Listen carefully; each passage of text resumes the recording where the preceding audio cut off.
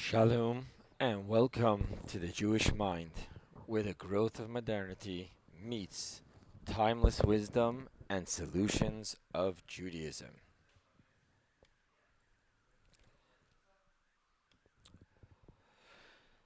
The title of this lecture is Unum Pluribus, which is a reversed edition of the Latin phrase that is found on the Great Seal of the United States and on almost all of the currency of the United States. The Latin phrase on the Great Seal means one out of many. However, what we are going to explore is the greater phrase of many out of one. Why, you ask, is many out of one the greater phrase? In Kabbalah and Hasidus, it is explained that the simplicity that cannot embrace complexity lacks in its simplicity. When simplicity is stuck within its simplicity and it defies being manifested and expressed within its details, the simplicity is very limited and is not very useful. For example, creativeness, in essence, is about being able to touch simplicity. At the heart of all creativity is the beauty of connecting with simplicity. The aha moment is what creativity is all about, and this aha moment is always a flash of simplicity through which everything falls into place. However, getting stuck in the aha moment without being able to work out the complex, intricate details leaves the creative moment quite useless. Let's look at it from a practical perspective. There are people who wear a huge amount of hats, serving as so many different people for so many people and situations, and they keep it all together with such ease. Then there are those who get completely flustered with having to wear even just a few more than one hat, and who feel completely confused and drained by this, bordering at their wits' ends. According to Kabbalah and Hasidus, the secret of calmly wearing many hats lies in whether a person can embrace his simplicity, which in its own defies all forms, and precisely because of this, it can express itself in every form.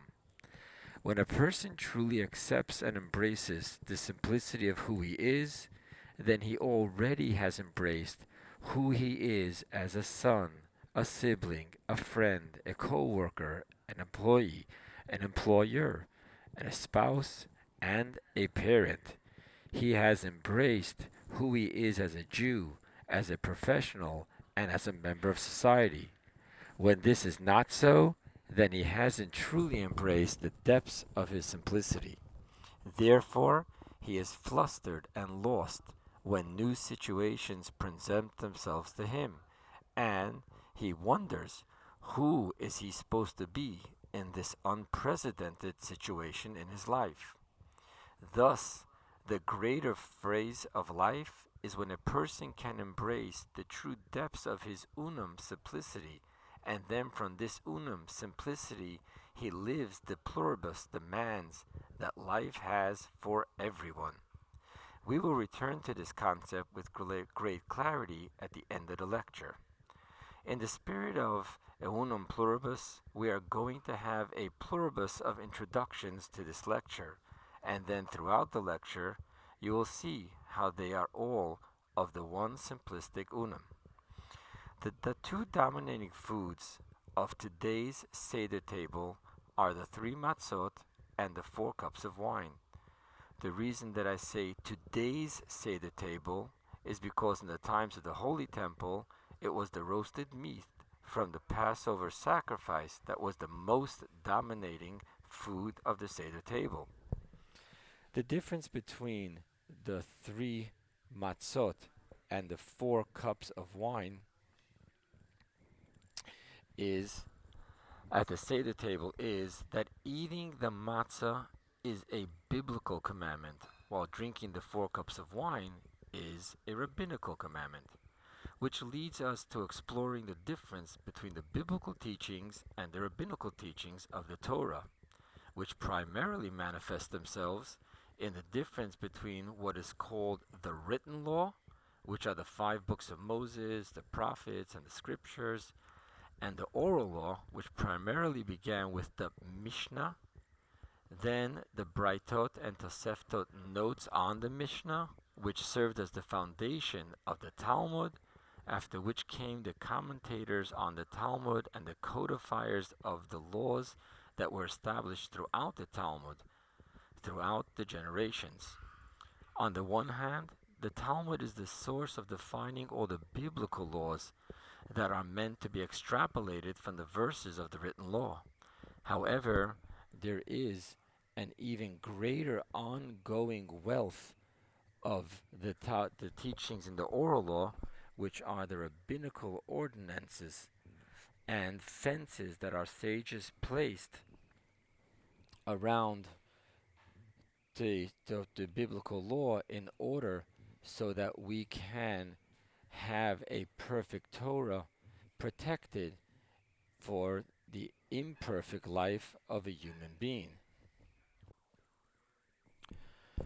To understand the mystical difference between the biblical and rabbinical commandments, we will first explore the mystical difference between the 2 biblical categories of commandments, which are the 248 commandments, the do's, and the 365 prohibitions, the don't do's. One of the most notable differences between a commandment and a prohibition is that we make a blessing before performing a commandment, while we don't make a blessing before observing a prohibition. For example, it is a commandment to eat matzah on the Seder night, and therefore, besides making the regular blessing we do before eating bread, challah, or matzah, which is the blessing of hamotzi lechem min haaretz, we also make a second blessing before eating the matzah on the Seder night, which is the blessing of who commanded us to eat matzah. Now, for example, it is a prohibition to eat blood, which is why all kosher meat and fowl need to be salted in order to have the salt extract the blood. However, we do not make a blessing when salting the meat to extract the blood, nor do we make a special blessing on our observing the prohibition of not eating blood when eating kosher meat. In Kabbalah and Hasidus, this that we make a blessing on a commandment and not on a prohibition points to the heart of the difference between a commandment and a prohibition. Mystically speaking, making a blessing is all about drawing in, internalizing, and digesting divine light. A commandment is all about actively engaging in divine acts in order to bring divine light into the world. This is why we must first make a blessing before performing a commandment. However, observing a prohibition is not about drawing divine light into the world. Rather, it is about cutting down the evil forces that exist within the world. We break the evil forces by overcoming our temptations of egocentric self-seeking for pleasure and refraining from engaging with them. On a deeper level, we cut down the evil forces by not allowing them to nurture from the source of light, which is the divine light. However, how can darkness ever nurture from light? The answer is that while it is true that from the linear, finite light, which has a clear distinction between good and evil, and from which only good and humble can nurture from, the evil forces cannot nurture from this linear, finite light. However, to the circular, infinite light, there is no top or bottom, front or back, or any definitive distinction of good and evil.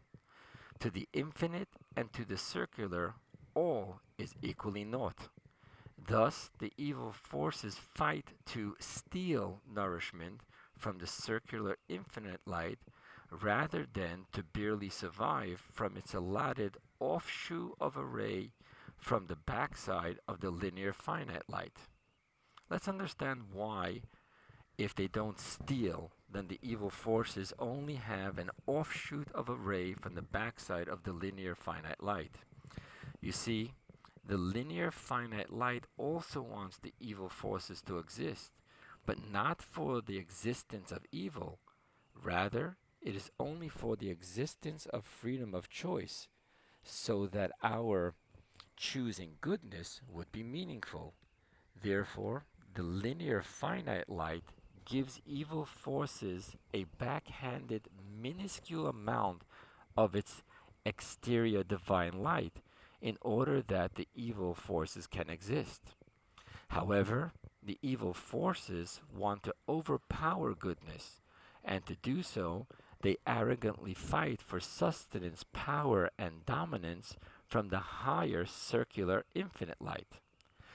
Now we understand the mystical purpose of the 365 prohibitions is to cut the evil forces away from being able to nurture from the higher circular infinite light.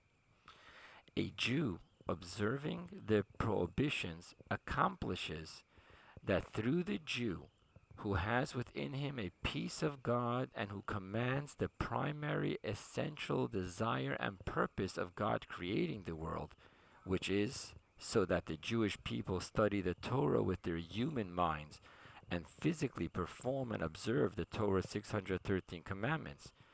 Therefore, by a Jew refraining from engaging in the prohibitions of self-seeking egocentric pleasures, which is the domain of the evil forces, the Jew stops the circular infinite light from being accessible to the egocentric evil forces, and he makes the circular infinite light only accessible to the humble forces of goodness and holiness. What this tells us is that the 248 commandments are connecting only with the linear finite light, while the 365 prohibitions are dealing with the higher circular infinite light. Now, by definition, the circular infinite light is circular, encompassing, and infinite. Therefore, we understand that even with the 365 prohibitions making this circular infinite light only accessible to goodness and kindness, nevertheless, the circular infinite light cannot be internalized and digested by the finite world. Rather, it remains only encompassing of the finite world. This now explains why, with the 365 prohibitions, A, we do not make a blessing, and B, we do not connect by engaging, but rather through refraining from engaging. Because we are dealing with the higher circular infinite light, which cannot be drawn in, internalized, and digested through a blessing. And because the humility needed to connect with the circular infinite light is of total submissiveness and acceptance, rather than of active participation and engagement. Therefore, with a prohibition, we do not engage, but we refrain, and we do not make a blessing. Now let us return to what we began pointing out, that the difference between the eating of the 3 matzot and the drinking of the 4 cups of wine at our Seder is that eating the matzah is a biblical commandment, while drinking the wine is a rabbinical ordinance. To understand the difference between a biblical commandment and a rabbinical commandment, I want to briefly point out for you the difference between the biblical commandment of lighting the menorah every day in the holy temple when it stood in Jerusalem, and of the rabbinical commandment of lighting the menorah all over the world on the 8 days of Hanukkah. The biblical commandment of lighting the menorah in the holy temple must be done during the daytime and must be done inside the holy temple, while the Hanukkah menorah must be lit after nightfall and should be lit outside of the front door on the left side. The biblical commandment is telling us that we can only actively engage with light and inside, while the rabbinical commandment is telling us to actively engage with the darkness outside and the left side. Even more so, when performing a rabbinical commandment, we make a blessing.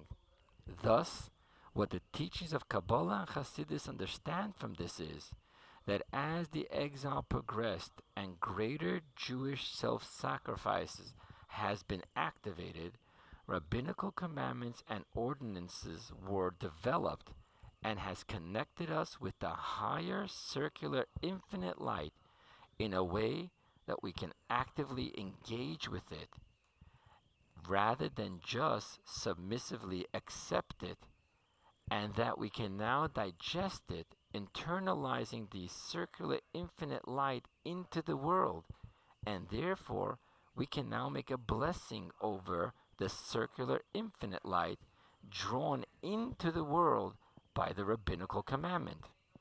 How is this possible to do when the foundation of having a relationship with the divine light is humility?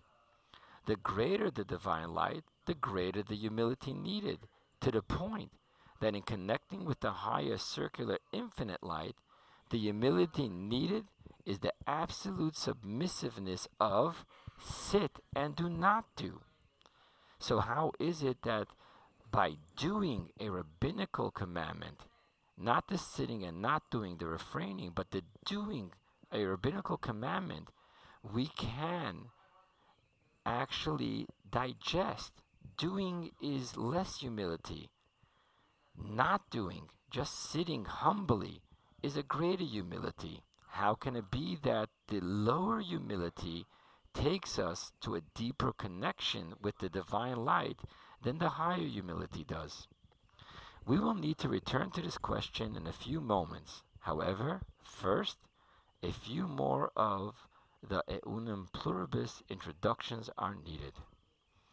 We started with explaining that the difference between the biblical and the rabbinical layers to the Torah is the same difference between the written law and the oral law. One of the most distinct differences between the written law and the oral law is that what is documented by the written law in the simplest brevity is then extrapolated by the oral law into the lengthiest of details. The further we go on into the generations of the evolution of the oral law, the more we find this happening. Greater length of greater amounts of details.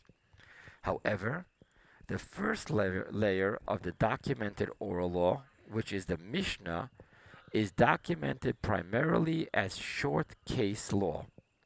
The author of the Mishnah, which was Rabbi Yehuda Hanassi, would come to his yeshiva. He would bring his book called the Mishnah. He would teach a Mishnah that he wrote and would then explain details of the case law, which his students wrote down at greater length as case laws called Braita. The next primary documentation of the oral law was the Talmud, which has pages and pages of extrapolation of details on each and every line of the Mishnah.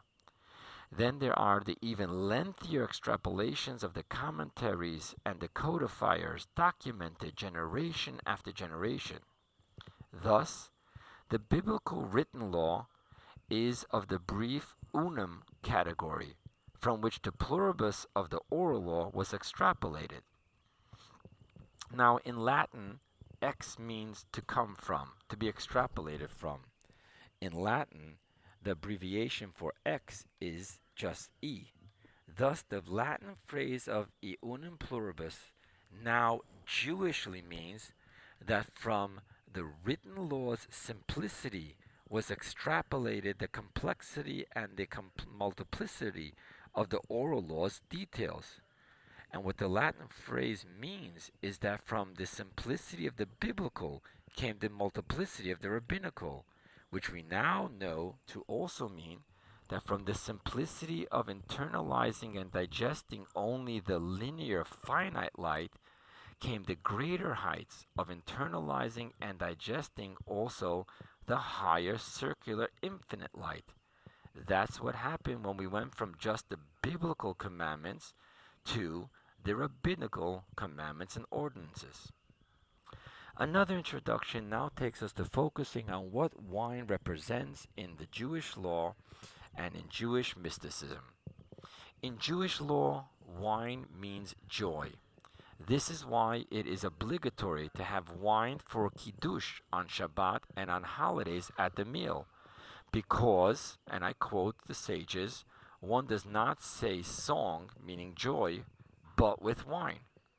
Additionally, to fulfill the law of having joy by holiday meals of festivities, our sages teach us that, and again I quote, there is no joy but with wine.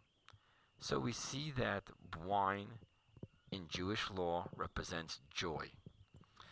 Here our mystical teaching brings the opening two verses of the Book of Songs.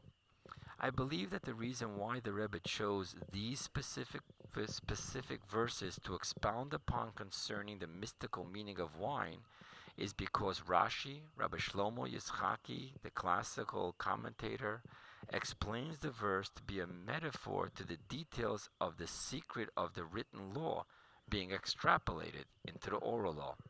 Let us see the verse. Solomon begins the Book of Songs with, "The Song of Songs which is Solomon's, let him kiss me with the kisses of his mouth, for your love is better than wine." Rashi, who defines his commentary as, and I'm quoting Rashi here, "I have not come but to explain the simple meaning of the verse." That's how Rashi sees his job. So let's see how he explains the simple meaning of these opening two verses of the Book of Songs. I'm going to quote a piece of the Rashi. This is the explanation of its apparent meaning. The figure of speech was used because he gave them his Torah, he means God, gave them his Torah and spoke to them face to face. And that love is still more pleasant to them, the Jewish people, than any pleasure. And they are assured by him, God, that he will appear to them to explain to them the secret of its reasons and its hidden mysteries. And they entreat him to fulfill his word. And this is the meaning of what King Solomon is saying, "Let him kiss me with the kisses of his mouth." Our sages explain that the reason why wine is a beverage of joy is because, and I'll quote here, "At first the wine was hidden within the grapes, and then it was brought from the hidden to the revealed. And when the hidden comes to revelation, this causes joy." Wow. Once again, we have here the concept of wine being the revelation of the details and of the secrets that are hidden within the simplicity of the written law and in the grape being revealed, and that this is what joy and wine is all about. Let's move on to the next introduction to explain this a bit clearer.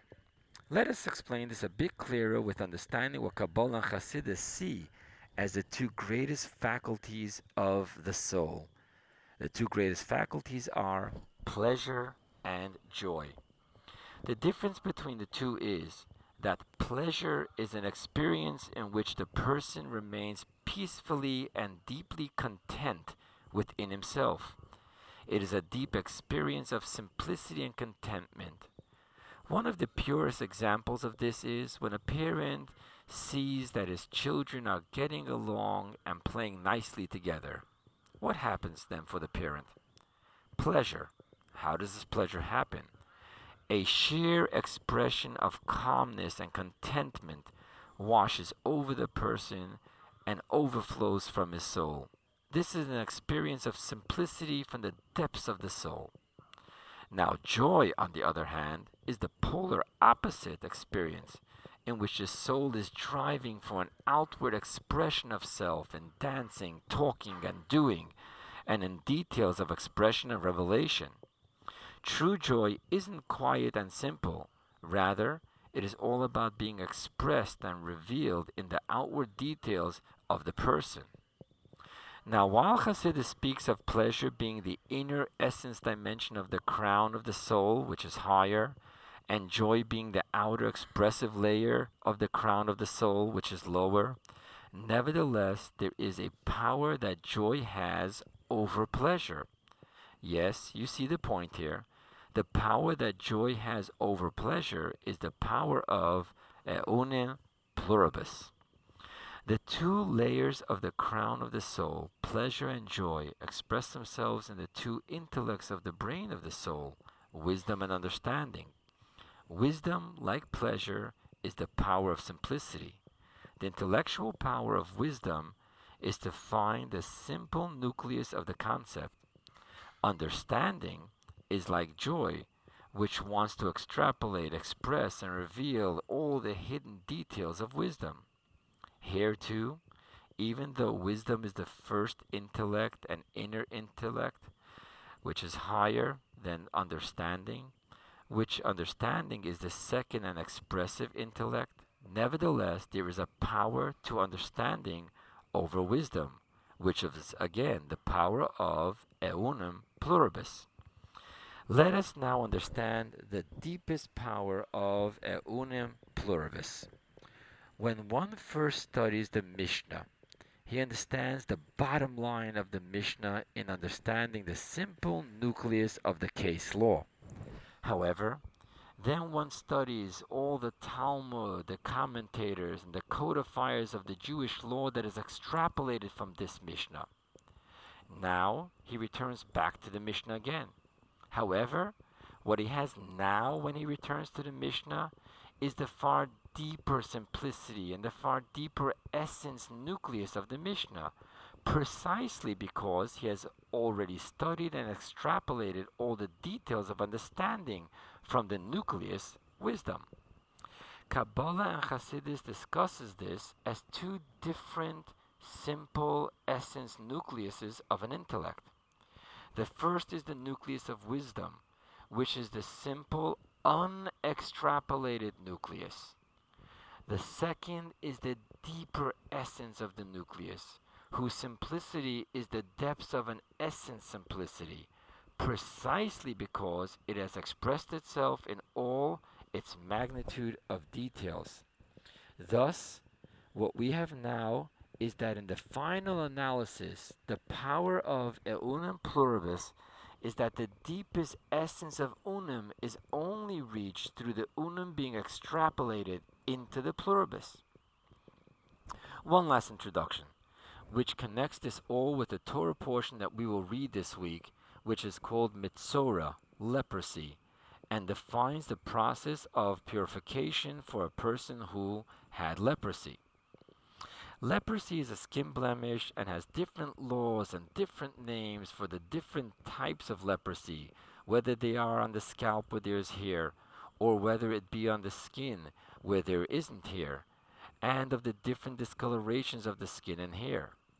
Kabbalah and Hasidus define the spiritual disease of leprosy the way it happens on the soul level of the person.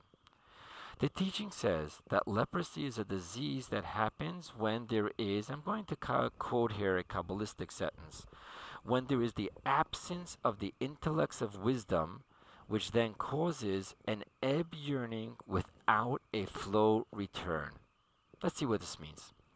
What this means is that the expressive and revelation process of the intellects of understanding creates within the soul a strong yearning to be close to God. This yearning comes from the intellect of understanding, truly understanding and internalizing the details of the person's own existence, of God, and of the relationship between God and He. However, it also comes from the intellects of understanding's sense of self, which embraces his own desire and yearning of what he wants, which is to be close to God. The intellects of wisdom has a far deeper and greater humility to God than the intellects of understanding does. On an intellectual level, Understanding demands that we roll up our sleeves and engage our power of understanding through the divide and conquer technique, digesting detail after detail, combing out and defining the properties and parameters of each detail.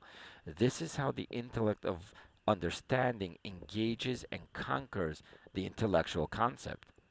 Wisdom, on the other hand, demands more of a silencing of the mind and a humble opening of the mind for a flash of creativity from a higher intelligence to enter into his mind. Thus, while the intellects of understanding creates a strong yearning to be closer to God based on a strong sense of self and what the self wants, the intellects of wisdom create a humble acceptance of what God wants, and what God wants is for the soul to return downward into the body and into the physical world to transform the world into a home for God. What this means in a more simple language is that the healthy blood flow of the soul is that we direct our yearnings and feelings for God to flow into receptive vessels, which are the letters of our Torah study, both the written law and the oral law. We need to take all our feelings and yearnings to be closer to God and bring it down into what we do and how we study Torah. When the humility of the intellects of wisdom are missing, then we don't want to redirect the upward yearning and intensity of feelings into a practical flow of serving God down here through Torah study. Rather, we just want to intensify our feelings and to drown in our feelings, and we want only what we want, which is to spiritually feel close to God. This obstruction of the healthy and functional blood flow within the soul, due to the lack of humility in wanting what we want instead of focusing on what God wants us to come back down here and take all our ebb of yearning to be close to Him and use it in Torah study down here and in doing goodness. This obstruction due to the lack of humility is what, according to Kabbalah and Hasidus, causes the outbreak of leprosy. With this mystical understanding of leprosy, we can now return to our original question. True, there is a power to understanding over wisdom, which is the same power that joy has over pleasure, which is the power that Pluribus has over Unum. We have defined this power as the power of the truest essence simplicity of the Unum nucleus, which can only be experienced after the total extrapolation and expressiveness of the Pluribus. In our relationship with God, this means that the power of joy is the power of a deeper connection and relationship with the higher essence of God. Now, the question we asked was that the foundation of such a relationship with God is humility, and the vice of joy, understanding, and Pluribus is that it lacks the necessary humility to step out of what I want and out of what I understand in order to embrace what God wants. This is the question we asked earlier, and now we can return to this. So, the question is, can joy be humble? Isaiah states, "And humble ones shall increase joy in the Lord." This verse connects joy with humility. The question is, being that the simple and practical experience of joy is one of expansion and expression more than it is of humility, why then does Isaiah specifically connect joy with humility? Our sages state in Ethics of Our Fathers, "Who is rich? He who is happy, satisfied with his lot." The secret behind being happy and satisfied with one's lot is humility. The driving force behind not being happy with our lot is the arrogant feeling of, "I deserve more." Being satisfied and being happy are synonymous with being humble. Thus, the secret of true joy is all about being humble. Okay, so the cause of true joy is being humble. However, we clearly stated that the experience of joy, that which we are experiencing once we have joy, is the expression of self. Thus, we need to explore further into what humility is in the teachings of the Torah. The Torah speaks of humility when God speaks of Moses. The verse states, "And this man Moses was exceedingly humble, more so than any person on the face of the earth." The mystical emphasis here is explained that Moses, the greatest of all men who spoke to God face to face, was humble to every single human being on the face of the earth, regardless of their race, gender, or religion. The reason why Moses was so humble was simply because of two facts as Moses saw them. A. Moses' special gifts, talents, and spiritual powers were not his own, but were given to him by God. And B. Were they given to someone else, Moses believed the other person may have developed them better and used them to greater heights than he, Moses, did. This is how Moses saw the facts, and therefore, even while Moses embraced who he was and the position he had, nevertheless, Moses was the absolute epitome of humility before each and every person on the face of the earth. The important truth of humility is that it is not based on falsely denying our virtues, our gifts, our talents, and our position of responsibility and greatness. Quite the contrary is the truth. Precisely by being thoroughly honest with ourselves of all the goodness and good qualities that we have is precisely how we can then embrace true humility before all the people on the face of the earth. What we are seeing here is that true humility is not by hiding in our shallow Unum, but rather it is precisely through our accepting and embracing the Pluribus of who we are that we can experience true humility. When we truly see that, yes, we have a wealth of Pluribus to ourselves, and when we truly see that all our wealth of Pluribus comes only from the deepest essence of Unum, God, only then can we truly be humble. And this being humble entails being humble before each and every person on the face of the earth, regardless of their race, religion, color, and gender. This humility does not deny us from embracing our expansiveness and expression of all the beautiful details of who we are. Rather, it feeds off our embracing all of the beautiful details of who we are. This is the deepest experience of humility, which is precisely all about embracing and experiencing the expansive and expressive joy of who we are. This is what Isaiah is saying, that precisely through humility we add joy to God. Interesting enough, Isaiah is specific here in using the ineffable tetragrammaton name of God in this verse. There are many different names to God. However, the ineffable tetragrammaton name of God is the name used for the highest essence Unum of God. The reason for Isaiah doing so is because he is speaking of the humility of joy, which is the humility that specifically comes only from embracing our Pluribus, which is the only way to connect to the highest essence Unum of who we are, which then connects us to the ultimate essence Unum of God, the ineffable tetragrammaton name. In closing, I want to discuss the answer to how it is precisely the expressive expansiveness of joy that embraces the deepest humility, which connects us to the highest circular infinite light, and even higher to the essence Unum of God. This answer, my friends, is the most important lesson for our generation from this entire lecture. What we see from everything that we explored here is that humility is not humiliation. Again, humility is not humiliation. And then humility is not about being a doormat for anyone.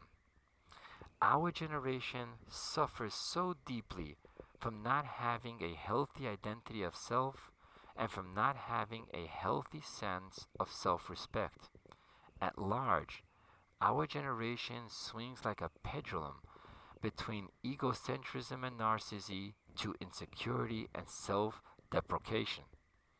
To our generation, we perceive humility as humiliation, and because of this, we swing like Tarzan in a jungle of confusion between not wanting to be humiliated unto ourselves and not being okay with false self-grandiose.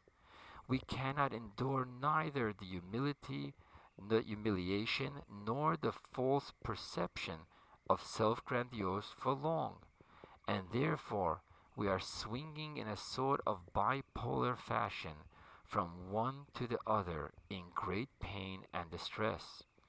This is why our generation at large is self-medicating in a desperate effort to free ourselves from depression and in a desperate plea to experience some joy. The secret of joy is humility, and the secret of humility is to fully embrace that God has gifted each and every one of us with an extreme pluribus of talents and of beautiful details to who we are. Yes, they're both true.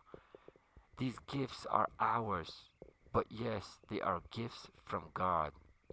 So, this Passover, as we sit like royalty at our Seder table, drinking the 4 cups of wine, let us invite our inner child to the table, and let us allow our inner child to express his 4 questions of all that he has been through, his confusion and fears of abandonment, his confusion of his not being lovable, his confusion of being pushed into being hidden, and his confusion of not being worthy of true joy.